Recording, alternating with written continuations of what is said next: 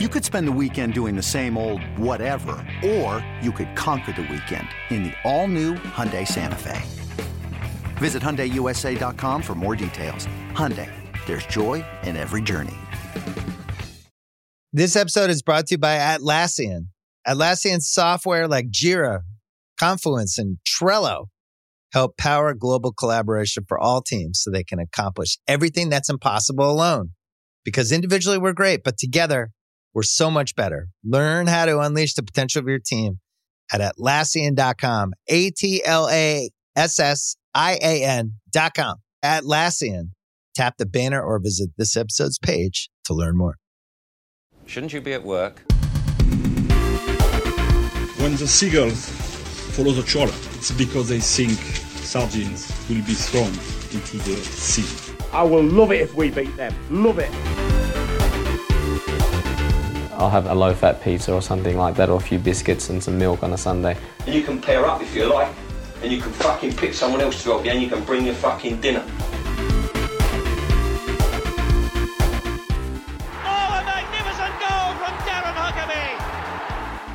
Now, you know him better than anybody, probably. Do you back him to score quickly, yes or no?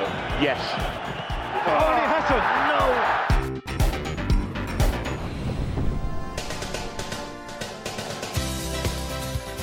Hello and welcome to Quickly Kevin, Will He Score? We are back, ladies and gentlemen. I'm Chris Gold. Joining me, as always, Josh Widdicombe. Hello. And never mind Martin Clunes or Neil Morrissey. Here's the original man behaving badly. It's Michael Marden. Hello. Oh, lovely. Really nice. How are you all? Really good. Really good. I've got... The 90s o'clock news desk is overflowing with news. It's been such a busy time. Well, shall we just shut up then and get on with it? Is that what you're saying?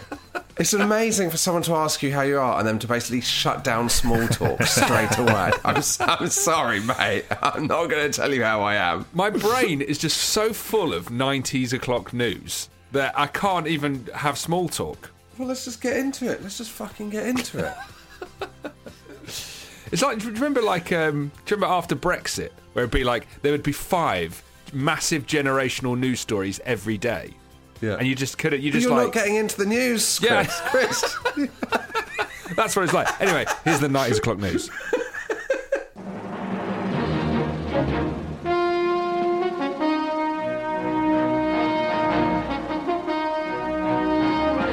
From the headquarters of ITN, News at 10 with Chris Scull. David Speedy makes decades-old error. Frank Clark clarifies dubious goals panel role. And we track down Peter Shilton's hairdresser. Oh, wow. Wow. If I've got those stories in the right order, well, you be the judge of that. Yeah, because I'd say the headline is the least exciting. So, David Speedy, right, made his Scottish debut in 1985, I think it was. Yeah. On his Scottish debut, he grabbed his shirt, he went home, he framed it. It's been up on his wall since 1985. He recently took it down and wanted to get it out of the frame. As he got it out, he realised it wasn't his shirt. Oh my word, that is amazing. He picked up Gordon Strachan's, who was sat next to him when he made his Scotland debut. That is phenomenal. That is great. So did Strax have Speedies? We don't know. But David Speedy, since 1985, has had Gordon Strachan's shirt framed on his wall. I've just sent you through the tweet where he acknowledges this generational error. Wow. God. He looks a bit like John Hartson these days, doesn't he? Looking good. Wow. How embarrassing. Almost 40 years. I'd say such an underwhelming way to tell that story. His tweet is tells it in quite a mundane manner. Do you know what I mean? Like, since making my Scottish debut, I always thought I had my first Scotland shirt at home on my wall. Today I took the shirt out of the frame and realised I had Gordon Strachan's shirt on my wall since 1985. How many other shirts up and down the country are in frames and not the shirt that people think it is? Do you know what I mean? Yeah. Well, once it's in a frame, no one could give a... I mean, this is the problem. Like, I think the framed shirt is... I'm going to come out and say it. I don't know where you two stand on it. I'd say it's naff. Have you got Steve Lomas's shirt framed above your bed or something, Skull, before I carry on? I haven't actually. I do want a framed shirt at some point in my life, but it does take up a lot of real estate, doesn't it? Yeah. It's a big chunk. And what room in your house can it really go in? Exactly. It's, I don't also... It's not visually arresting, a framed shirt. Do you know? And the frame doesn't bring anything to the shirt. I think if anything, it takes away from it, because a shirt is like about the feel of it, or the kind of... I think once you frame a football shirt, you realise how shit football shirts are compared to art. And understandably, because that's not their role. Yeah. In the same way you wouldn't, wear a painting. Do you know what I mean? Like, you shouldn't frame a football shirt. Never the twain shall meet. That's my view.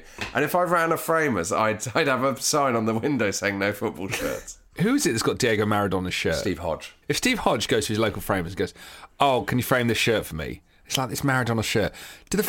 Surely at one point in time, a framer's just gone, "I'm going to swap this shirt out. Yeah, of course. I'll pop a replica in there, and then I've got Diego Maradona's shirt." I think it devalues the shirt as well. I don't think Steve Hodge would be adding to the value of Maradona's shirt if it came in a frame. I'll tell you one person who has done the retention of shirt things in a quite classy way. Do you know that Michael Owen has basically a museum to himself that's not a classy in way. his basement? I'm sure we must have discussed this before, that he's got his European Player of the Year award, which he shouldn't have won, as we would all agree. It's on a thing that's constantly rotating, like in a museum. It's like a revolving plinth. I really love that. I think if you're going to do it, you have to go really, really kind of gauche and tacky. Like his looks like you've gone to some Dubai billionaire's house that's just got all money and no taste, but has got a sort of penchant for collecting football shirts. It's hilarious. But I don't think he's gone, "I'm going to go gauche and tacky." No. I think he's gone. There's no self-awareness there. Yeah. I'm just looking at pictures of it now. He's got a bar down there. He's got footballs from all the big matches he's played in. He's got a framed England shirt. He's got a jukebox in there. Pool table. That kind of thing is my worst nightmare. My absolute worst nightmare. I think you can get away with it if you've got a kind of a man cave. I know Chris has discussed one day having a sort of West Ham themed pub at the bottom of the garden or something. I think then and only then you're allowed a little bit of licence, but not in the main residence. You can't have a framed football shirt in your actual family home, can you? I mean, there's a lot of listeners that probably have, so I'm very, very sorry, but... rules are rules. No, but we've got to have. I think this is a place for unpopular views. If this is less unpopular than the 1966 World Cup being bullshit, then fair enough. But okay, what's the second bit of news? I was just thinking, if maybe what I'll do when I get my bar is have a framed picture of Michael Owen's Ballon d'Or from his own house. I'll put the picture of his Ballon d'Or on its own plinth, which rotates. Right, what's the second news story? Next story. Frank Clark clarifies dubious goals panel role. Big thank you to Matt Davies, who is a social media editor in the Midlands. He somehow has a connection to Frank Clark. You may recall a few weeks ago, I brought up the do I remember this right?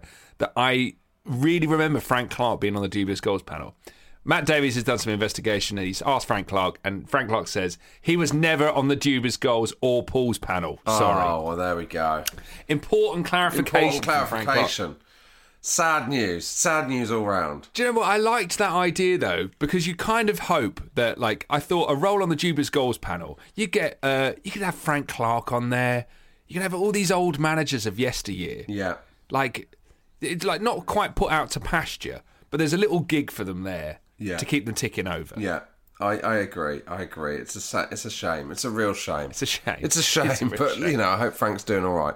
What's the third story? The third story is that this is a do I remember this right? It's definitely true because I googled this after. Someone sent me. I thought it was on Twitter. I couldn't find it. I checked the emails. It's not on the email. But someone has sent me a link to a beauty salon in the north of England, and it's got bios for everybody on the team.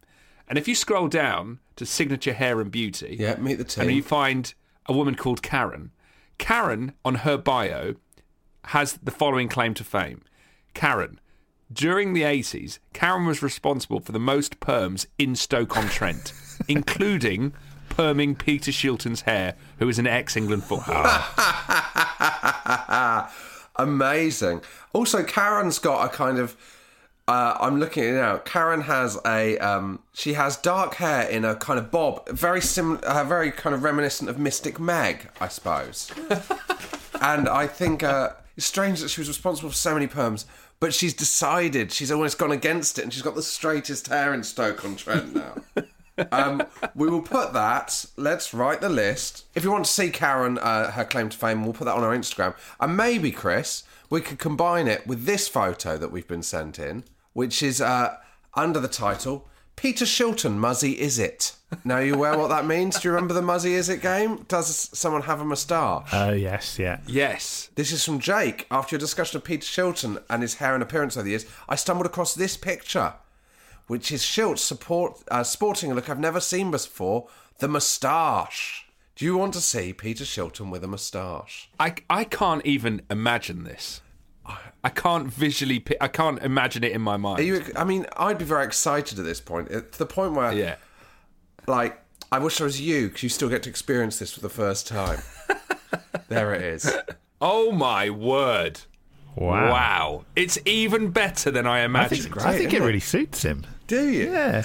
He's got a sort of swashbuckling kind of like early Hollywood vibe to him. He's gone a bit Freddie Mercury. He's grown it down the sides. Is that called the stalk? The stalk? What's that bit? I don't. Well, anyway, it's not quite a handlebar, but it's on the way. Yeah, it's making inroads. We'll pop it on our Instagram, obviously, and you know, that also answers whether Peter Shilton had a perm. I suppose the Karen thing. He did have a perm. We'll put this picture on our Instagram, but look at his goalkeeper shirt.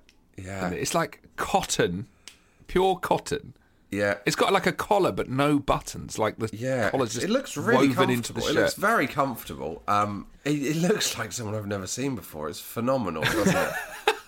Aren't goalkeepers in this era a strange bunch? Do you remember? Like I remember watching like early football videos and like goalkeepers with no gloves. Yeah, or like goalkeepers with all gloves. It's insane. Or goalkeepers with gardening gloves.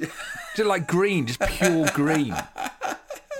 I'd be interested to know, did a rule come in that meant you could now wear gloves, or did someone just come up with the idea of wearing gloves? I think someone must have come up with it. I'm looking at Gordon Banks. I'm just trying to think. I was like, did Gordon Banks wear gloves in 1966? No, he did. I don't think he's wearing gloves when he makes that save from Pele either. I don't think he is. But I think he is wearing gloves in 66. Is he? But they're like gardening. I'm looking at a picture of them. They're like gardening gloves. They're proper heavy duty, like you're about to take down a bramble bush. Well, in many ways, you know, it's a similar world. If you have anything on any of these things, do get in touch. But shall we see what we've got in the electronic post bag? I'm Jim Rosenthal, and this is the electronic post bag. You've got mail. Okay, we've had a lot about the pools panel. A lot about the pools panel. In fact, so much that I'm tempted to make this a pools panel special. Did you know Malcolm Crosby, the Sunderland manager in the early 90s, was sacked following a defeat. The defeat being a defeat decided by the pools panel. No. What? This is from The Independent. Malcolm Crosby. He was the caretaker who was too good to be brushed aside. He was supposed to keep the seat warm for Dennis Smith's replacement at Sunderland, but proved too hot himself. He collected the Manager of the Month award at the end of his first 4 weeks in charge and led Sunderland to the 1992 FA Cup final. A one-year contract followed, but he was sacked after a pools panel defeat at Tranmere. That's insane. Well, I suppose if you can't win over the pools, if you can't win over the pools panel, how are you going to win over the fans of the players? They know what they're talking about, the pools panel. They know. What we got to do is change the manager before we actually play this fixture, because the pools panel know we're going to lose otherwise. Pools panel in the 90s. I was listening to your recent conversation on the pools panel. Delighted to say that I have a 1990s pools panel story. In 1991, my mum was in hospital for an operation. I'd come back from uni to visit and was chatting away when Mum said, "The lady next to me is married to a Liverpool player." As a die-hard Red, I immediately asked who it was. Next to my mum was the wife of the sadly recently departed Reds and England legend, Sir Roger Hunt. He wasn't there, but he was due in the next day. The next day, I arrived at the ward with my Kodak camera in hand. All but ignoring my mum, I asked Mrs. Hunt when her husband was arriving. "Sorry, dear," she said. he's had to sit on the pools panel. I never did meet him as my mum was discharged later that day. And that was how the pools panel ruined my life. Wow. Archie. Is it like jury duty for footballers and managers? Yeah, I think it must be. You'd think if my wife was ill in hospital, I don't think I'd pick to do the pools panel, would you? Would I? Of course not. The fabric of the country would fall apart. It's like crows at the Tower of London. If there isn't a pools panel formed, the United Kingdom could just evaporate. Michael Vincent writes, my old maths and games teacher at Hodgson High School, Poulton, near Blackpool, was ex-Blackpool, Newcastle and Scotland winger Tony Green. He was on the pools panel. Every Saturday he was paid to go down to London on the train and sit on the panel. They just discussed the games and voted. Majority won. It's pretty dull, Michael. Interesting though, isn't it? That's your life. That's a long way to go from Newcastle every weekend. I love that. Like those old historic things that just keep happening. Yeah. Like the Lord Mayor of London. Like I'd put the pools panel in with that. It just feels like just old worldy. I like it. You feel like you've got a real connection with the past. I love the idea of a pools panel. Yes, I totally agree. I love the agree. idea of the historic. If they brought it back, like say for example, there was another situation where football got cancelled for the season, and they said, right, to keep it fun, we're going to run the fixtures, but we're going to assemble a crack team of football fans across the generations. And Chris Skull and Josh Widdicombe as co-hosts of Quickly Kevin, we'd love you to come down and work out the fixtures. Like, would you be up for that? I don't think I know enough. I mean, obviously you go. It depends whether... I just don't think I know enough. Do you know what I mean? I'd love to know how much debate as well. Like they've got to rattle through it, haven't they? You can't be tied up talking about Liverpool and Chelsea. Like you can't have a 40-minute debate on that. You'd start at the bottom, wouldn't you, and work up, because your reward would be the easier ones at the top where you knew more. But do you think they're sort of, if it were to happen tomorrow, do you think they're considering like actual squad status, injuries, fitness, form? So they're sort of picking a formation and best 11, and then somebody's there going, yeah, but Liverpool have got a Champions League game on Wednesday, so they'd probably rest Salah. So I think they would get beaten by Leicester, or is it literally a sort of coin toss / roll of the dice type thing? Do you know what's quite depressing? It's like probably AI is going to be the way to solve this debate. You can pretty much cut humans out of this even now. I think they should send a representative and they should play a game of Subbuteo, and that's how they decide it. Each team sends their best man. But I've got an idea. If you're going to use AI to kind of decide who's going to win the pools panel, why don't you use the power of AI? Like, get all the footage that ever existed of Jimmy Hill, get everything you know about his personality, pump it into some machine, and basically reanimate Jimmy Hill, and he can be one voice on the pools panel. Just basically get all these legends and pundits of yesteryear, get Brian Clough out there, and have them all, like, and then maybe they're robots, and perhaps they could look a little bit like the Terminators. What you're describing very much feels like sort of the beginning of sentience and the end of the world. 6 months later, there's 100-foot Jimmy Hill just trashing Tokyo. We're being harvested for body parts and energy by a Brian Clough cyborg. If you have anything about the pools panel, this is how to get in touch. Get in touch with the show. Email hello@quicklykevin.com. Follow us on Facebook and Twitter @QuicklyKevin, and sign up to the mailing list at quicklykevin.com. Thank you so much for your correspondence. It's an absolute pleasure to read all of it. Little brief note, I will be away for the next couple of weeks and be replaced. Don't worry, Quickly Kevin will plough on. I'm going on manager holiday and I will be replaced by a Quickly Kevin legend. And I, for one, can't wait to listen to Quickly Kevin without knowing what people are going to say. It's going to be an absolute joy. It's going to be an absolute pleasure.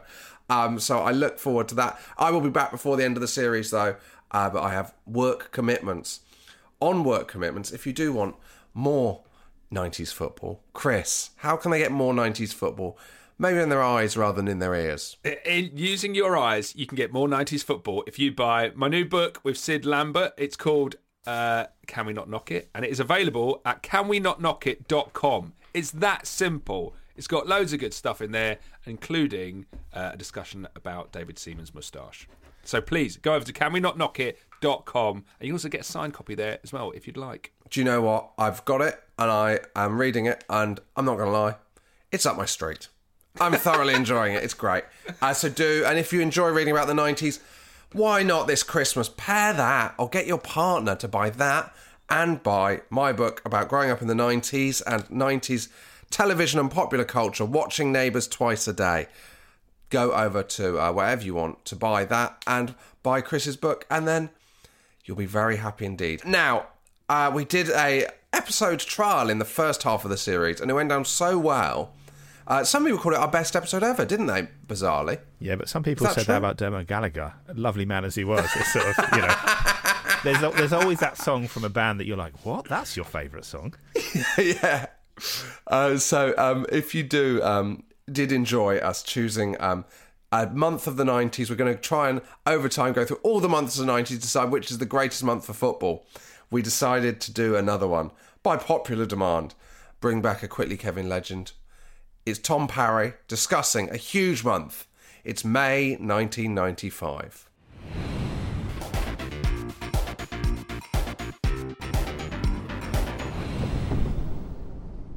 Tom Parry, hello. Hello. Pleasure to be back, boys. And welcome, not to Quickly Kevin, but to May 1995. Incredible. The second of our journeys back to the months of the 90s to find the greatest footballing month of the 90s. And I think we've got a good one on our hands here. Yeah, we'll get into the music, but this is the big tune, obviously, knocking about is Robson and Jerome. This is. Are we starting with that? We're going straight in on Robson and Jerome. I just thought is it a good footballing month? Let's start with Robson and Jerome. This is the start of Simon Cowell's rise. This is it slightly is, yes. So, we'll come. But I think we should start with what we're all up to in the 90s. I was in year 7. It was towards the end of year 7. I'd established myself in secondary school. I think my first year in secondary school was the least I supported Plymouth as a child, because I think that was too out there of a choice. So it was the strongest I was a Liverpool fan. Oh, okay. Wow. Yeah, okay. Wow. Yeah. I see it as it was a good time, but it almost feels like a year before the 90s really got going, I feel like. The big one. Yeah. It feels like the year before the big one. What were you up to, Parry? It's hard for me, this choice, because you've picked one of the most painful footballing months in my kind of personal history. 'Cause it's the month that Wolves lost the playoff semi-finals to Bolton. Oh. And that was it's one of the bitterest pills I've ever had to swallow as a football fan. Oh, really? We won the first leg 2-1. Yeah. And then we went. Yeah, then we went to Bolton, and I didn't go, but we all went and watched it at the Molineux on the big screen, which it was a terrible decision, really, because it's not really a big screen at the Molineux. It's kind of like one of those smaller big screens made up of lots of little screens. It's not like, you know. So it wasn't a good viewing. And so you sat in your seats?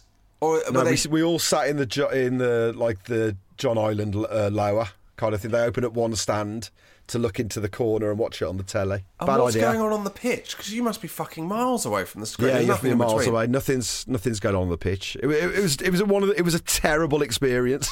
You're looking into the corner video scoreboard, and Bolton beat us 2-0. Do they turn the floodlights on for that? Because there's no football on the pitch. Do they turn the floodlights on for you to watch TV in Molineux? I think they did. Yeah, I think they did. It was a bad. It was the game where it was like Peter Shilton's last hurrah, where he'd been signed to kind of as goalkeeper cover. Yeah. And he kind of had one of the greatest games of his club career, where he just kept everything out and denied us getting to the playoff final. So horrible. It did feel at that time that Wolves were never going to get into the Premier League. Well, this was it, because it was very much the feeling of like it was the now or bust kind of season, where he'd gone all in, to kind of use an NFL phrase. Like it spent like $5 million on all the big guns. You know, John DeWolf was there, Steve Froggatt. All the big guns. We'd spent big. You can't sign John DeWolf and Steve Froggatt and not end up. Yeah. Well, let's go back to May 1995, and as Chris said, Unchained Melody by Robson and Jerome is in the charts. 7 weeks at number 1. Biggest selling single of the year. Biggest selling single of the 90s until Candle in the Wind is released. Absolutely mental. The thing is that this reminded me, is like, actually, we do think of 90s music as seminal and like just brilliant. But actually, there's a lot of shit in there. Do you remember Mr. Blobby was Christmas #1? Like Robson and Jerome. Like, the big wrestling's like Robson Simon and Jerome Cowell was selling far more records than Oasis. And that's the crazy. sign of who's buying records. Because you imagine it's housewives and, bored kind of businessmen on trips. Do you know, it's middle-aged people are actually the people that were buying records then. Yeah. I mean, look, you can't deny they're a charismatic pair. I didn't even watch Soldier, so I didn't even have that level to it. Did you? I think my mom did. My mom, I think at that age, your parents watch Soldier, and you kind of hang around while it's on. Yeah. Yeah, like the House of Elliot. But you can't really invest in it. But what about those 5 nights Robson and Jerome did at Nebworth? They were just... Did you not hear? Before they fell out, before the rift. Have you seen that documentary about them, Supersonic? And it's just Soldier Sonic.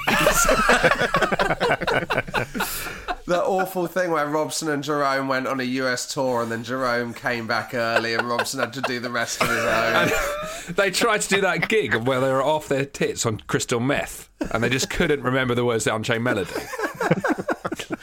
Do you reckon they stand a chance at the Legends slot at Glastonbury? Would you go? Like on record sales? Yeah, they've got to be contenders. Do you know what? It's the kind of thing that, Parry, I think you could convince me to go see.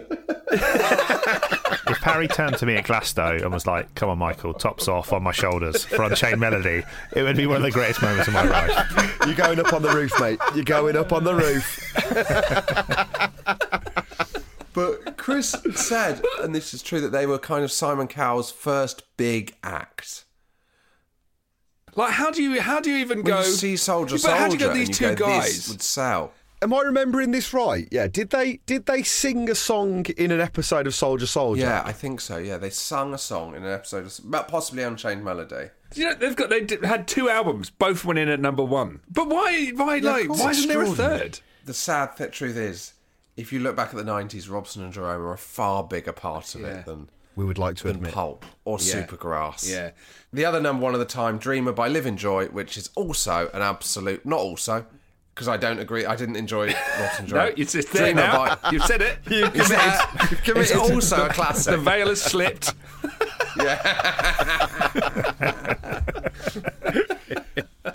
There wasn't much news that month I could find. I found it was the 50th anniversary of VE Day, which obviously I imagine helped Robson and Jerome's sales. Yeah.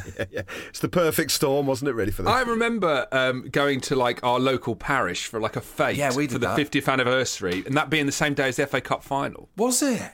Yeah, which would kind of add up. Because obviously the Second World War ended in May. Yeah. So I remember being at a fete, and it was like there was like tanks and stuff, and then there was like a big telly in the corner, and I went there and just went off to watch the telly. You had tanks at your summer fete? No, it was like I don't think they were big tanks. There was like just military vehicles, and then people dressed up in army fatigues. The only other news I could find that was not very bleak or boring was BBC showed the first episode of Due South. That was the only other thing I could find. God, that is a slow news month, mate. That is a slow news month. It's a slow news month if you get in there. Michael, what was going on in the film world at that point? Listeners to the previous incarnation of this show will know that I have a scrapbook, and within that scrapbook is contained the receipts or the cinema ticket stubs to every film I've ever seen in the cinema. Amazing. And trawled back through the archives. Wasn't a prestige month for me or cinema releases, I don't think. So, May 1995, we've got Richie Rich, the Macaulay Culkin, adaptation, which I think certainly won't be troubling the BFI Top 100 anytime soon. Street Fighter, the movie, one of the one in a run of appalling video game adaptations. Wasn't Kylie in Street Fighter? Yeah, Kylie, Jean-Claude Van Damme. There's some extraordinary reading around the filming of that film where Jean-Claude Van Damme was a cocaine addict at the time and was pretty much it was pretty much impossible to work with him, and the whole kind of project is just trying to wrangle Jean-Claude Van Damme, who would disappear to his trailer for like 3 days stints and was like kind of like a lunatic basically. Wow. And kind of Kylie was getting caught up in his web of insanity. It's a really good film to read around the making of. Who did Jean-Claude Van Damme play? Who's the hero of Street Guile. Fighter? Guile. Oh, right, the American. Did you love Street Fighter 2? I absolutely adored it as a computer game. I loved the game, yeah. I absolutely. Who did you play as? In my top 10, Chun-Li. Always Chun-Li. Chun-Li? Chun-Li? Unplayable That's as Chun-Li. No, unplayable. No. And in later versions, when they evolved the character, she could also do Ryu's Hadouken Dragon Punch thing. So she had the range, which then no one could get anywhere near me. What were her special? Do you know what I can tell you? She did the spinning bird kick, didn't she? Spinning bird kick. She would do the kick version of E Honda's 100 hand slap, so she could do the fast kick version of that. But the way to win with her was not to use any of the special moves. She had a really good reach with sort of jump kicks, so no one could get near you if you knew how to use had like strong punch, strong kick, weak punch, weak kick. The jumping strong kick from Chun-Li or back and defense and then leg sweep. No one gets near you because she can bounce off the walls, so she can jump backwards into the wall and then over any of the fireball attacks. I can't believe that you still know how to win Street Fighter 2 as Chun-Li. I think you could give me any character and I could probably tell you the button combination for each of their special moves. You just mentioned reach. How can you be looking beyond Dalsim? Yeah, you can sit on the other side of the screen and pepper people with jabs. The thing with Dalsim is when he came forward with his slaps. The recoil, the return of Dalsim's extended arms and legs was an absolute massive weak point. So if you didn't get them, his arms retracting in, you basically just had an open goal. You get in there and just destroy it. You know, like when people go to prison and they say like they play games of chess in their mind against themselves for years. You could kind of do that, but with Street Fighter, couldn't you? You could have kind of like these kind of mental, like hypothetical Street Fighter tournaments. Michael, very quickly, talk us through the 8, just the names. Can you name the 8 characters and the 4 baddies? Go. From left to right, top row was Ryu, E Honda, Blanca and Guile. Then bottom row, left to right, was Ken, Chun-Li, Zangief, Dalsim. And then end bosses were Balrog, Vega, Sagat and M. Bison. Classic Michael. Do you used to get blisters up your thumb? I used to lose weekends to Street Fighter 2. I'd come back from Clarky's house and I'd have a huge blister up the thumb from that kind of coming up the side of the... Yeah, you've just got to roll it around, haven't you? Poor technique. You guys aren't doing it right. Fucking amateurs. Let's bring it on to football. And it was a huge game. It was a huge month. Most of all, perhaps the biggest game of the month in the English Domestic League. There was 2 at the same time. And one of them was at Upton Park. Skull, do you remember? Not only do I remember, I was there. I was wondering whether you were there. Oh, wow. Yeah. Wow. Well, this is... Talk me through your day. I'm really hitting the peak of my West Ham fandom at this point. Because I've been a season ticket holder since 92. So 95... This is actually... Did you get your first season ticket? When you were 8? 8 or 9, yeah. Blimey. Yeah. And that was actually a great season because we came up. Then 93, 94, we were always steady, mid-table, never really in relegation danger. This season, we had been awful until about April. And then Blackburn Rovers came to town. We smashed them 2-0. This is the season they win the league. And we go on this crazy run. We then beat Liverpool. And it gets to the last... Were you going down at any point or no? Were you trying to fight relegation? We were fighting relegation the whole season. We were appalling. And then it got to like April, as I say, and we just beat everyone when they came to Upton Park. And so it got to the point that Man United, last game of the season, we were actually safe by the time we got here. We didn't need any points. To play for. And this is the great thing about West Ham, is like in the 90s, we would just pull out absurd results and performances for no reason whatsoever. So this game, we didn't have anything to play for. And suddenly, we turn on the performance of a lifetime. Well, shall we set it up, what the situation was? It gets to the last day of the season. It was quite well done, this bit, in the Premier League documentary the BBC recently did, I thought. It really brought it home. My wife has never, ever been interested in football, but she loves a good documentary and she loves the 90s. So she started watching those documentaries on the BBC. And now she's just obsessed with 90s football. So like, I got into bed with her. I got into bed with her the other night, turned the light off, turned over to go to sleep, and she just said in the dark, she went, "What's Les Ferdinand up to these days?" And I was like, "What?" And she went, "Les Ferdinand, he just seems like such a nice bloke." I was just like, she's just discovering all these people. She's obsessed with Keith Gillespie, the human tragic story of him. Like he just needs an arm around his shoulder. He seems like a really sweet, like she's just like really invested in all this.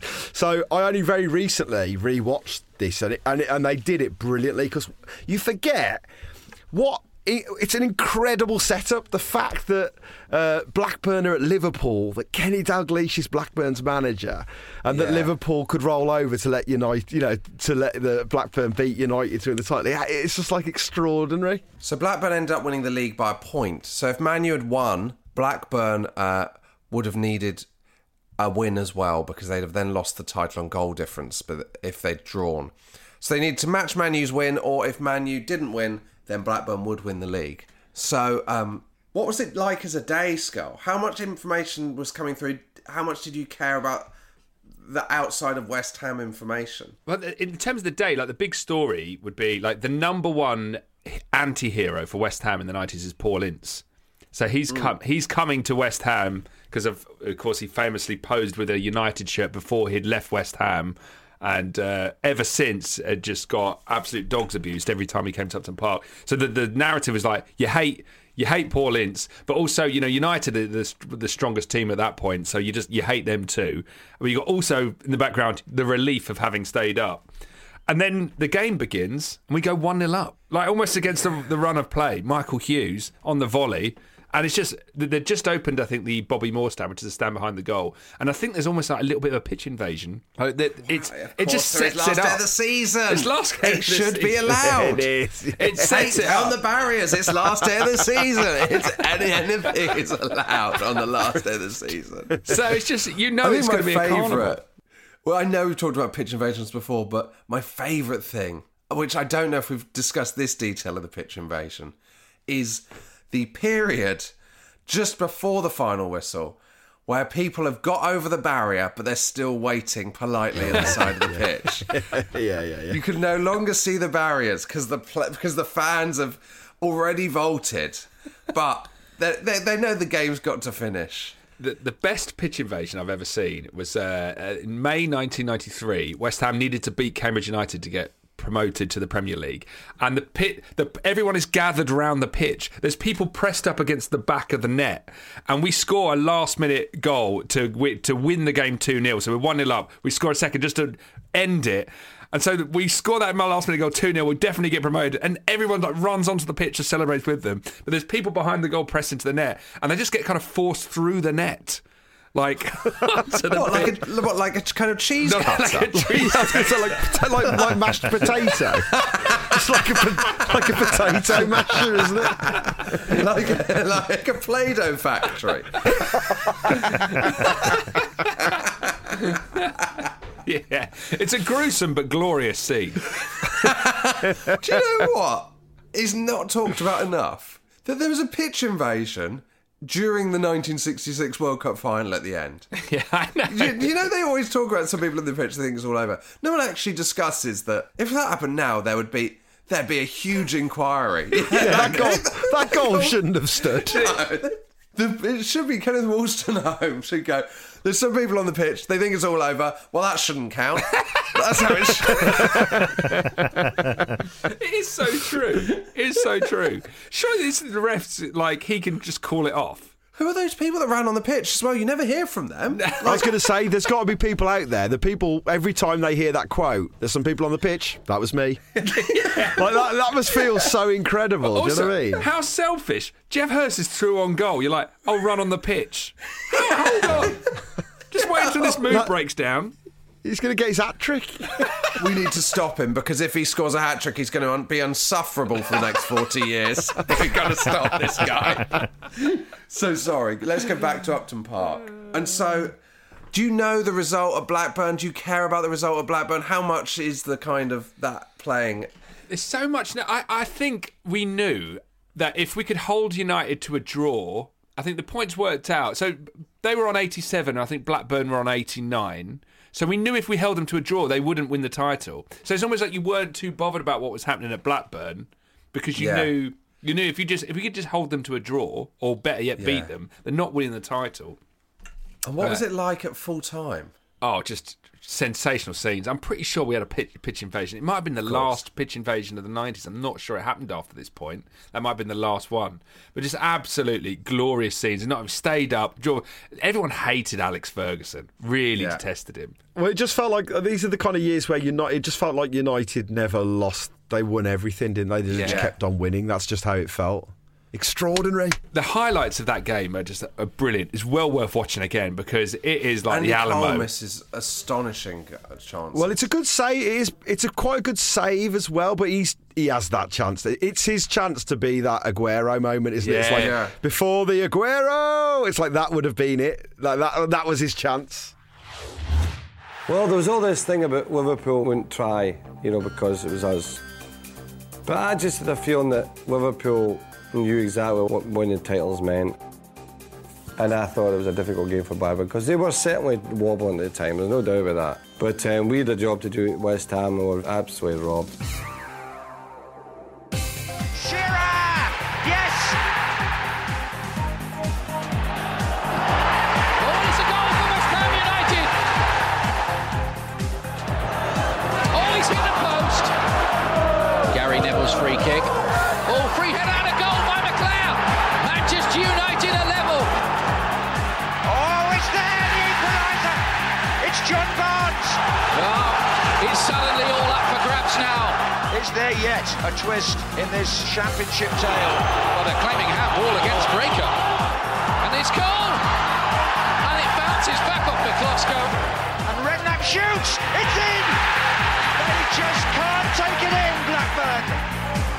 Alistair on again, Hughes is in here now, blocked again on the line, what an incredible finish this is, and the referee blows his whistle, no title this year for Manchester United or Alex Ferguson. Ludovic McCloskey that was the game of his life, and he always used to do it whenever the Sky cameras were there. It would be a different bloke. Like, he's pulling out all kinds of saves. That's such a fan thing to say. When the Sky cameras are there, Ludovic McCloskey. He just turned it on. Michael, how was the day for you? Do you remember it? Yeah, very vividly, but obviously a very different experience to Skull in that I wasn't in the ground. And you also didn't believe the Ludovic McCloskey myth, did you? Did you know that, can I just say, I don't know if you know this, but Alex Ferguson actually pushed for the game not to be televised because he was worried about Ludovic McCloskey. Please don't tell him it's on Sky.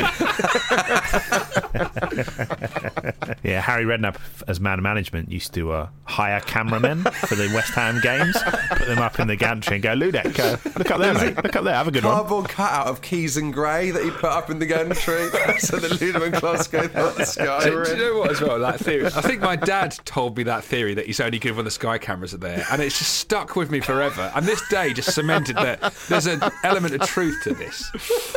That's great. I thought you were going to say, now I've realised the wool has been pulled from my eye. I still believe it. Because I speak to a lot of these players now, I ask them, what was it like on the day? Were you all just fired up? Were you ready to go? And Ludovic McCloskey and Julian Dix told me that they weren't bothered at all. Because the pressure was off. They didn't come to the ground until an hour before.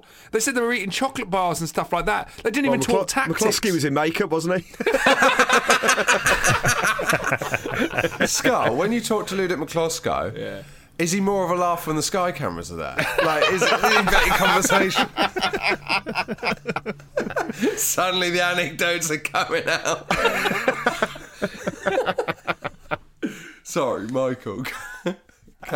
So yes, at that point in my life, it was I was in the second year of my GCSEs. So I was 15 years old, summer of '95. So I was this was the kind of white heat of a kind of 4 or 5 year period of peak kind of '90s football fandom. But I had a Saturday job working as a luggage porter in a big hotel in the Isle of Wight, and I was there all day from sort of 7 till 7. So I wasn't able, it was pre-internet, pre-mobile phones, there was no access, or it was quite difficult to get access to the football fixtures that day, because I was just ferrying hundreds of suitcases up and down stairs for these old ladies and old couples. So I would deliberately not get any of the football results in the day, and then come home, watch match of the day, not knowing any of the results. That was a sort of treat. Wow. Yeah, that happened for the Ipswich 9-1 game, which was one of the sort of most brilliant experiences of my life, alone in a room watching Manchester United score goal after goal. It's like laughing to myself. This was the other side of that, where we sort of touched on it earlier. Manchester United at this point, it was never a worry, even if we went a goal down. It's like, well, we'll come back. We always come back. It'll be fine. So I went through that whole game going, it'll be fine. Like, it's fine. We're going to win. We always win. Like, it's fine. And then my relationship with Andy Cole as a player is based entirely on this game. He was obviously a brilliant player. You know, his goal scoring record is incredible, but every time I see him, I can't stand him because the trauma of the chances that he missed and then blowing this title, and the feeling I have of watching that and increasingly going, oh my God, and that sense of fear and foreboding creeping in. Like, you know, you're watching a Match of the Day highlights package and it's cutting between the two games. I was going to say, was it doing that? Did it show them, did it do like the kind of let's go over? The fans on transistor radios is always my favourite. Yeah, but there's that sense of like, you know roughly how long a Match of the Day highlights package is. There isn't a set time, but it's like watching a film in the cinema. Your body naturally goes, oh, this is the third act now. Like, when things are wrapping up. Like, we need to score soon, otherwise this isn't going to happen. But because there'd been so many moments, literally right up until the final whistle, I was sort of looking across the horizon for the cavalry going, well, somebody's going to score here, right? Somebody's going to score here. So that when it didn't happen, I just sat, like, slumped in the chair, and I couldn't believe it. But I was absolutely livid and heartbroken. I'd say it was one of the worst, alongside the Euro 96, I'd say it is one of the worst footballing moments in my life, because I just didn't know going in what was going to happen. One thing I would add is about, you remember that Supersonic documentary about Oasis? The day Man United play West Ham is the day they're recording What's the Story, Morning Glory, the album. Oh, wow. And so in Supersonic, you see Liam and Noel recording like Champagne Supernova and then running back to watch Sky to see Ludic McCloskey pulling off all these great saves. He knew they were watching Ludic, didn't he? So it's a seminal day for music outside of Robson and Jerome as well. That's the day. Outside of Robson and Jerome. So when they're singing about how many special people changed, they're talking about the West Ham keeper turning it on for Sky. When the cameras turn up. Where were you when we were getting highlights on Sky?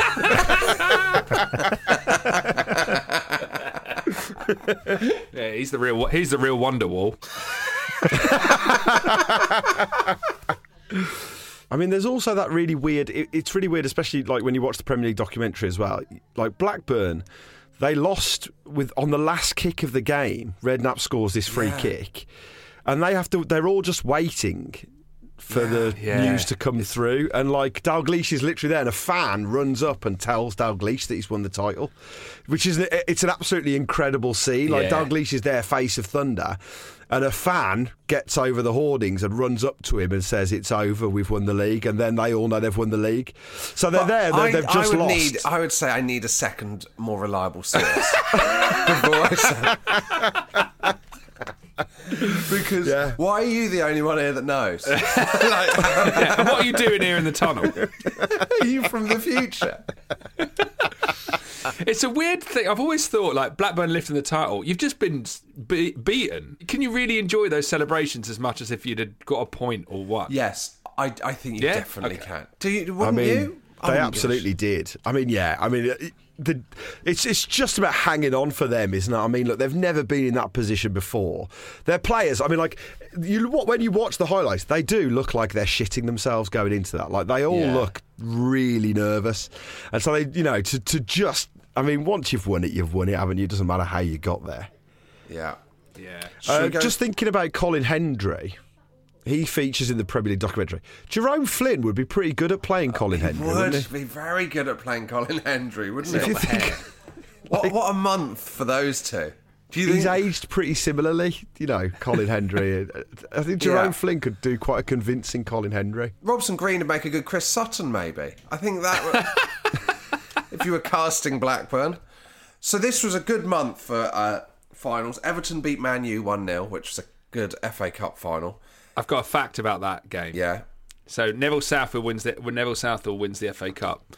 That summer, a few weeks after, he gets an MBE. Neville Southall gets his MBE from the Queen. The Queen says to him, "What are you going to do now you're retired?" Obviously, he went on to play for another 6 years. So the Queen thought Neville Southall looked so battered and old that surely this was his last hurrah. Southall's always looked retired, didn't he? He always looked like, I don't think he's one of those players that never really looked young. Do you know the Queen was going to give an MBE to Ludic McCloskey, but then it was pointed out to her that she never watched Match of the Day. She just watched games live on a Sunday. And they were like, he's not as good as you think, Mum. Ludo turned it down when he found out there weren't going to be Sky cameras there. It's just been covered by the BBC. Because he knew he'd just dropped the medal. Ajax beat AC Milan 1-0 in the Champions League final. Did you watch this? It's funny that doing this exercise made me realise that I just didn't really think the Champions League was a big thing until about 97, 98. Yeah, it's weird that, isn't it? I didn't watch this, and actually it wasn't even on my radar. I did watch it, but you're right. It didn't matter in the same way. I just didn't think it was important. It was just like a bit of a novelty, wasn't it? It certainly wasn't as important as the FA Cup. Fucking hell, like the FA Cup was what mattered. Yeah. Exactly. It wouldn't be like now the Champions League final. I don't really watch the FA Cup final these days, but I would now. I mean, I wouldn't make an appointment to watch it, but if I was in, I'd certainly watch the Champions League final, whoever was in it. Here's a test. Was anyone in your playground talking about Ajax versus AC Milan the day after the game? Like at school? Do you know, I remember, I think the following year, AC Milan, I don't know why I've got this phantom memory, but this is true. Ajax lost on penalties the following year. And I remember in PE the next day, we had a penalty shootout. And I remember Mr. Dinny, the PE teacher, talking about the game the night before and no one knew what he was talking about. He was like referencing like, this is like Clarence Seedorf or whoever it would have been that missed the Ajax penalties. And I vividly remember no one knowing what he was talking about. I don't know, when you're like, I don't know why I've got that memory, but for some reason, it just didn't matter. I'd bought an Ajax shirt because we'd been on a school football trip to Amsterdam to take part in a football tournament. It was our only ever foreign trip, and so I'd bought an Ajax shirt over there, and yet I wasn't invested in it. It was just like a novelty shirt. It was that purple shirt with the weird design on it. It's a beautiful shirt. I still got it. Beautiful 90s shirt, but like that to me was what Ajax was. It was just like the shirt and. Yeah, it was kind of quite an abstract thing. Yeah, it was a great brand. My main memory of Ajax is this team was full of young players, and suddenly there was this thing that we need to be creating young players like they do at Ajax. And then the main thing I remember is that Sonny Pike, a young English player, went over to play for the Ajax Youth Academy and became a bit of a celebrity in the UK. But that was it. That's the only real memory I've got of it. But yeah, it didn't matter as much. UEFA Cup final, Parma beat Juventus 2-1. Mad this, on aggregate. Mad, two-legged final. Back in the day, everyone loved that stuff, didn't they? They loved having final replays. Yeah. You know, like stuff like that. It was just like everything took so long. There was no one was in a rush in the 90s. It was pre-TikTok, Parry. You could have a UEFA Cup final over two legs pre-TikTok. Doesn't that feel so alien now to have like the final replayed? It's madness, isn't it? You want to know you're going to the game that day and someone will win. Yeah. I can't believe that it took us like 25 years to figure this out. Are you saying there is something about modern football that's better than the past? Some things we've really sorted out. Some things we've really fixed. But I also loved, that you'd get infinite replays on an FA Cup tie. So you'd get like 5 games between like Leeds and Arsenal or something in the 4th round. How it always seemed to feel for me was if the smaller team, if the underdog doesn't do it on the big day, they're never going to do it in the replay. Totally agree. Like, in the replay, it's always like, well, obviously the big team's going to win there, and it's like that. It always seemed to be that way. It was like because it just feels like the occasion's gone, and now it's just the way things are. That's how it always felt in the replay. Totally. Yeah. And who are the fans that are available if you live in the north? Suddenly you're coming back to Wembley on Tuesday. Like, you're there on the Saturday. You've only just got home. You've only just got home. And you've got to come back on Tuesday night to re-watch the FA Cup final. It's surreal. I remember the narrative around those replays, the sort of underdog versus a giant team. It was always, now they've got that trip to Old Trafford. that they're financially secure forever now. Like, it immediately became, the revenue they'll make is 10 years of what they'd normally make somewhere else. So there was always a feeling like, we've won the lottery, we don't even need to win this second game. And I do wonder whether that wasn't a factor, whether they might have been more motivated for that return trip, or like you said, it's sort of, they took their swing, and if it doesn't knock him out, then when he gets back up, it's like, we're done for here. Yeah, totally. But also, like, the big teams never really know. Like, say if it's like, and here's a winger, he's also a milkman, and like he takes everyone by surprise. Next Wednesday, you're going to know about him, aren't you? You know what I mean? You're going to be like, watch out for that fucking milkman. He's quite tiny, actually. The other thing, like in the 90s, if the finals are drawn on the Saturday and they're doing a replay on the Tuesday, how do they sort out the tickets and stuff like that? Like in the 90s, it must be an absolute nightmare. Because how are you posting them out? Do you think you go to the ticket office on your way out of Wembley? They must have to do that. I don't know. How do they do it? Do you get your seat do you get first dibs on your seat if you were there? Yeah, I haven't got a clue. If you stay in your seat, you get to keep it. 3 days. But one thing I heard recently was like, was it 97 where it was United and Newcastle? They nearly had a Premier League playoff because they were so tight going into the last games. They looked like they were going to end up on the exact same points. No, 96 maybe. Was it? And I read that they printed the tickets like a week in advance. And so the tickets all existed for this Premier League playoff. Oh my word! Do I remember this right? If anyone has any information on this, I've read that. I've seen a picture of it somewhere. So like, even ticket processing, it's printing 90,000 tickets. How do they turn that stuff around? Yeah, we'd love to hear from you on this. Yeah. Basically, we want to know, how did it work? There was another. We weren't into the Champions League final, the UEFA Cup final, or even it wasn't a classic FA Cup final. But the other iconic moment of the May was Zaragoza beating Arsenal 2-1 in the Cup Winners' Cup final, which I vividly remember. I did watch. Yeah, I did watch this. I did watch this. Well, this is the one that the next day in the playground, everyone was trying it, right? Yeah. You couldn't get a decent pass in the playground for about 3 months after this, because every cunt was trying it from the halfway line. It was infuriating. I would go so far as to say, I don't think I'd ever seen a halfway line goal at that point. I think that was the first. I didn't even think about it as a possibility until that happened. Also, if I remember it rightly, he doesn't, like David Beckham, as time, he looks up and he shoots, and he puts it out in front of him and shoots. He hits it on a half volley with his body, and he slices it, and it's big, isn't it? It goes. It goes high, it goes up first, it's a huge punt basically. He's almost like a defender clearing a corner. He just slashes at it. Extraordinary. It's right at the last minute as well, isn't it? It's like the buzzer counting down an NBA, and someone's just gone back of court. It's that. It's not like, you're right. It's not like Beckham. It's like someone just lugging the ball, just seeing what happens. Well, we're heading for a penalty shootout. Naeem. Or are we? Can you believe what you've seen? Naeem, once of Spurs, has taken the Cup Winners' Cup surely from Arsenal for Zaragoza. Seaman went back and back, but it's in, and Arsenal are beaten. Imagine being a Zaragoza fan. If that happened in the history of your club, that's the greatest thing that's ever happened, right? You're having a statue of that, aren't you? You got to have a statue of that. What are you having a statue of? Him lashing at it, or Seaman just two statues? Just 2 statues, yeah. It's 2 statues the same distance apart. Naeem hitting it, and then you go 50 yards, and there's Seaman just reclining. I'd love that. Do you know what was weird about the Naeem thing as well was in the match of the day, goal of the season countdown, it was in there. Yeah, it went straight in as the number one, as the May option.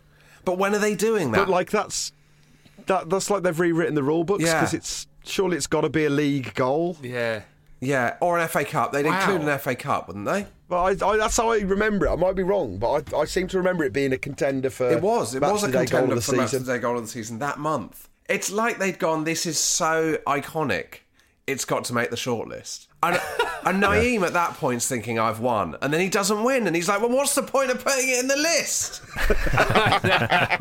There's also an incredible bit of commentary, I think, if I remember it rightly, where doesn't the commentator say former Tottenham player Naeem, like almost like immediately, like to really turn the knife into Arsenal fans? It's just like as if you need more in that moment. The former Tottenham man or something like. I'm sure he referenced that. Oh, beautiful, beautiful.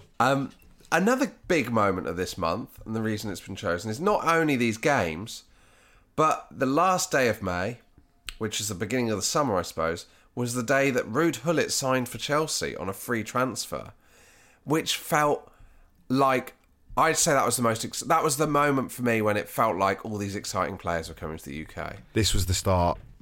That felt mind-blowing, because Ruud Gullit felt otherworldly. Do you know what I mean? Yeah, that was a superstar. But isn't it funny how they all just seemed to be coming to Chelsea, though, wasn't it? You had, like, Zola, all these exotic foreigners. Well, do you think that's because of the London thing? Like, do you think it is like a King's Road, you get to live in London, in West London, all that kind... Not that you live at Because wasn't Stamford Bridge still a shithole in 1995?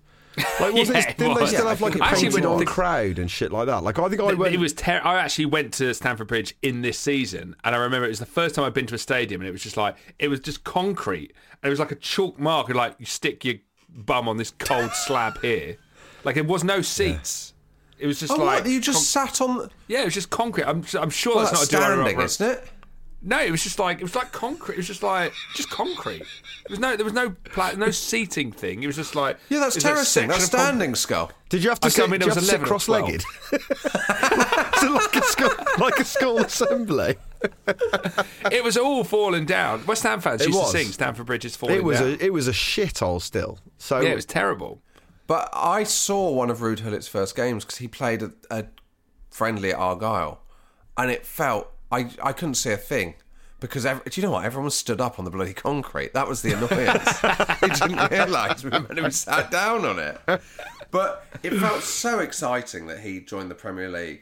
So there is an argument that was kind of the start of everything that then happened in the Premier League. Yeah, that's a seminal. You're right. That's a really seminal moment, isn't it? And then you get like Vialli coming through like the years following. And I think the other thing we should cover is what it was like as an England fan at that point. And so this month, England chose their squad for their June friendlies, which was a year before Euro 96.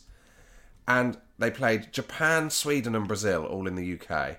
Do you remember any of these games? Umbro Cup? Was it the Umbro Cup? I'm pretty sure that's the Umbro Cup. I think it was the Umbro Cup. I think you're right, it was the Umbro Cup, actually. I think I was at one of these. I think I went to England, Brazil. Did you? I think so, yeah. It is confirmed. It was the Umbro Cup. My dad was like deputy head at a special needs school, and he would use that connection to take his kids, who were all kind of like, I'd say between the ages of 11 and 14, but like some were interested in football, but some weren't. He'd say, come on, kids, we're going to go to Wembley. It'd always be around the time of one of our birthdays. So, like, for our birthday, we'd get to go to Wembley to watch an England game. But it'd be on the back of Dad just taking a school minibus down. And, you know, I'd be listed as a helper, and we'd go in with the kids, and I'd push one in, and then we'd get to go to Wembley, get to go to Twickenham, loads of stuff like that. So, I think it was one of my dad's school trips cool. to go and see England, Brazil. Yeah. That Brazil game, Juninho scored a free kick, I think. So and that was kind of the first time people have heard of him, and that was the reason why it was so exciting when he signed for Middlesbrough. Oh, of course, yeah, because that's what I was going to say. It was Chelsea or Middlesbrough started making all those big signings, didn't they? So I think Middlesbrough came up that season, and they signed Juninho, and it was because he'd played well for Brazil against England. Everyone presumed he was the next Pelé. England, meanwhile, during the Umbro Cup, fielded David Unsworth, Colin Cooper and John Scales at various points at centre-back. It's absolutely astonishing, is it? I think we're playing a 4 at the back. Gary Neville, John Scales, Colin Cooper, Stuart Pearce against original Ronaldo. Colin Cooper had to mark the original Ronaldo. And John Scales. They could have, if they'd played well, they could have been going to Euro 96. That could have been our back 4 for Euro 96. And let's be honest, if one of them had played well, just saying, say Colin Cooper plays really well there, cements his place in the team, suddenly he's taking the 6th penalty, isn't he, against Germany in the semi-final, because That's the role that went to Gareth Southgate. Suddenly Colin Cooper is the manager against Italy in the final of Euro 2020. Suddenly it could have all worked out differently. It's a sliding doors moment where does Colin Cooper make the right changes to hold on to the 1-0 lead against Italy in the final? Do you think, that all these things considered, how do you view this as an important month? I mean, I think it's an iconic month, all things told. What do you think, Michael? Well, I think objectively, there's so much that went on. It is a very, very strong month. But for me personally, as a Manchester United fan, it's, I'm going to go in first and say it was a 2 out of 10. Oh, that's unfair. We lost do that. We lost the league on the last day of the season, despite dominating that game. We then went on to lose in the FA Cup final against an inferior Everton team. So for me personally, this is a really, really bad month. But this is the month of Man U Blackburn final day, Naeem scoring from the halfway line, and Ruud Gullit signing for Chelsea.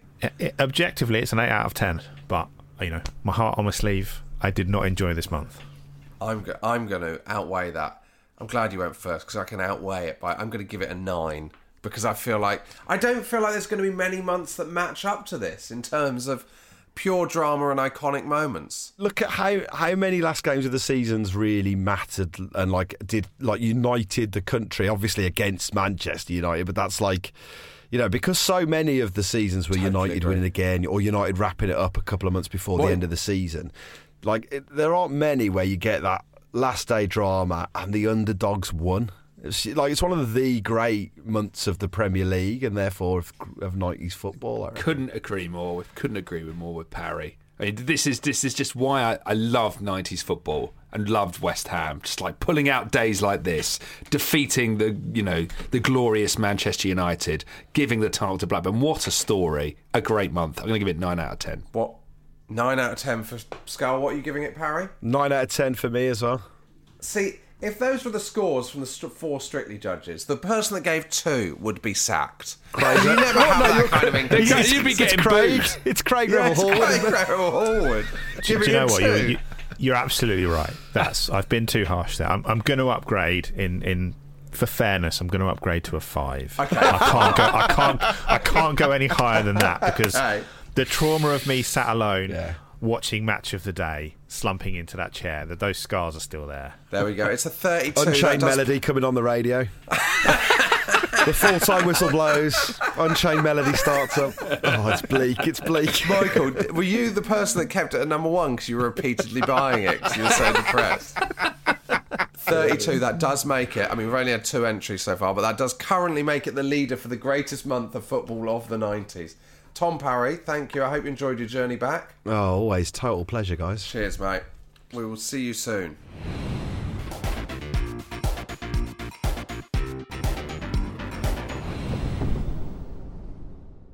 That was Tom Parry. Absolutely brilliant. I thoroughly enjoyed that journey back there. It's great, isn't it? You just disappear into the month. I loved it. Yeah, love it. Great memories. Great memories. Quick quiz before we go? Yeah, why not?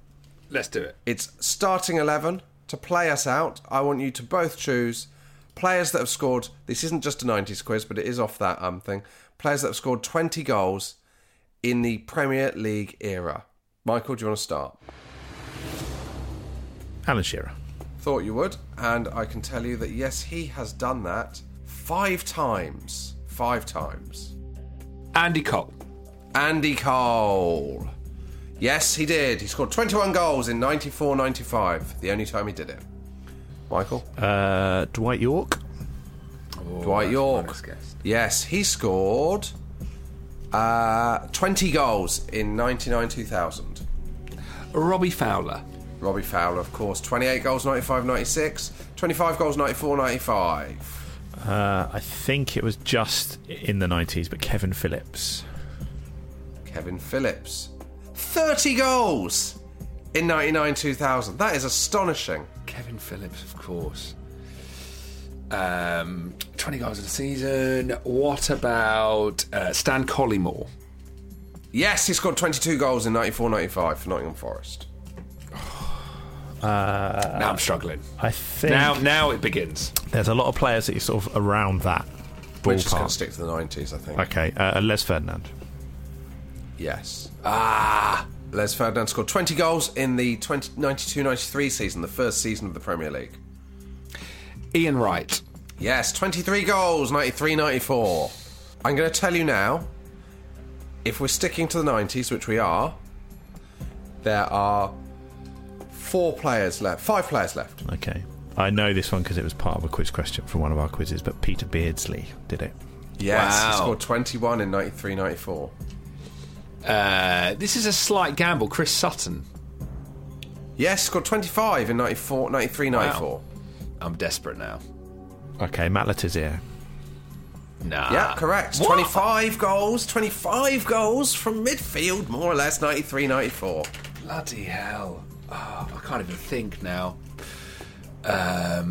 Dion Dublin? Oh, he didn't get to 20, I don't think. No, he was shared top scorer that 18. There was like in 97, 98 with 18, but he got it wrong. Michael to win it. Or did you go first? You went first. You've won it. You've won it. Do you want the ones you didn't get? Did anyone have Teddy Sheringham? 22 goals in 92-93. I did think about him, but I just don't remember him scoring a lot in a single season. And 94-95, Jurgen Klinsmann, 20 goals. There we go. Michael, would you like to end with Unchanged Melody by Robson and Jerome? Don't want to push it on you, but... Why the devil not? Thank you very much. Chris, would you like to end? We'll be back next week. Until then, Robbie Slater. See you later.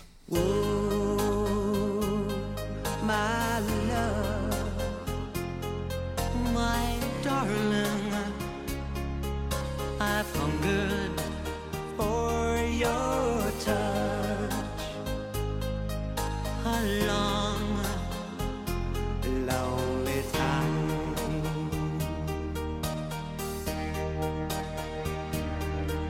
and time goes by so slowly, and time can do so much. Are you still mine?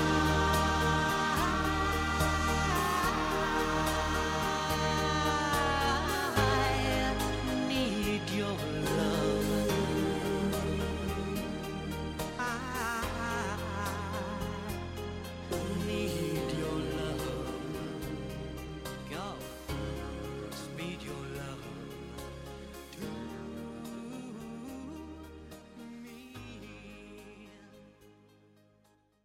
This episode is brought to you by Hotels.com. When I went on my last holiday to Cape Town, it was amazing. My friends were there, the weather was phenomenal, and most importantly, the food was fantastic. But one thing I struggled with was finding the right places to stay. You know, all I want is a great bed, a fantastic shower, and breakfast that doesn't end at 8 a.m. I'm on holiday, I'm still sleeping. I also like ease, and the Hotels.com app easily helps me to find a perfect hotel for every trip. Whether you're looking for a family-friendly getaway or a relaxing spa weekend, on the Hotels.com app, you can compare up to 5 hotels side by side. Now, why would you want to do that? So you can see prices, amenities, and star ratings. And best of all, you don't have to switch back and forth between options. See? Ease. So, start planning your next getaway and find your perfect somewhere in the Hotels.com app today.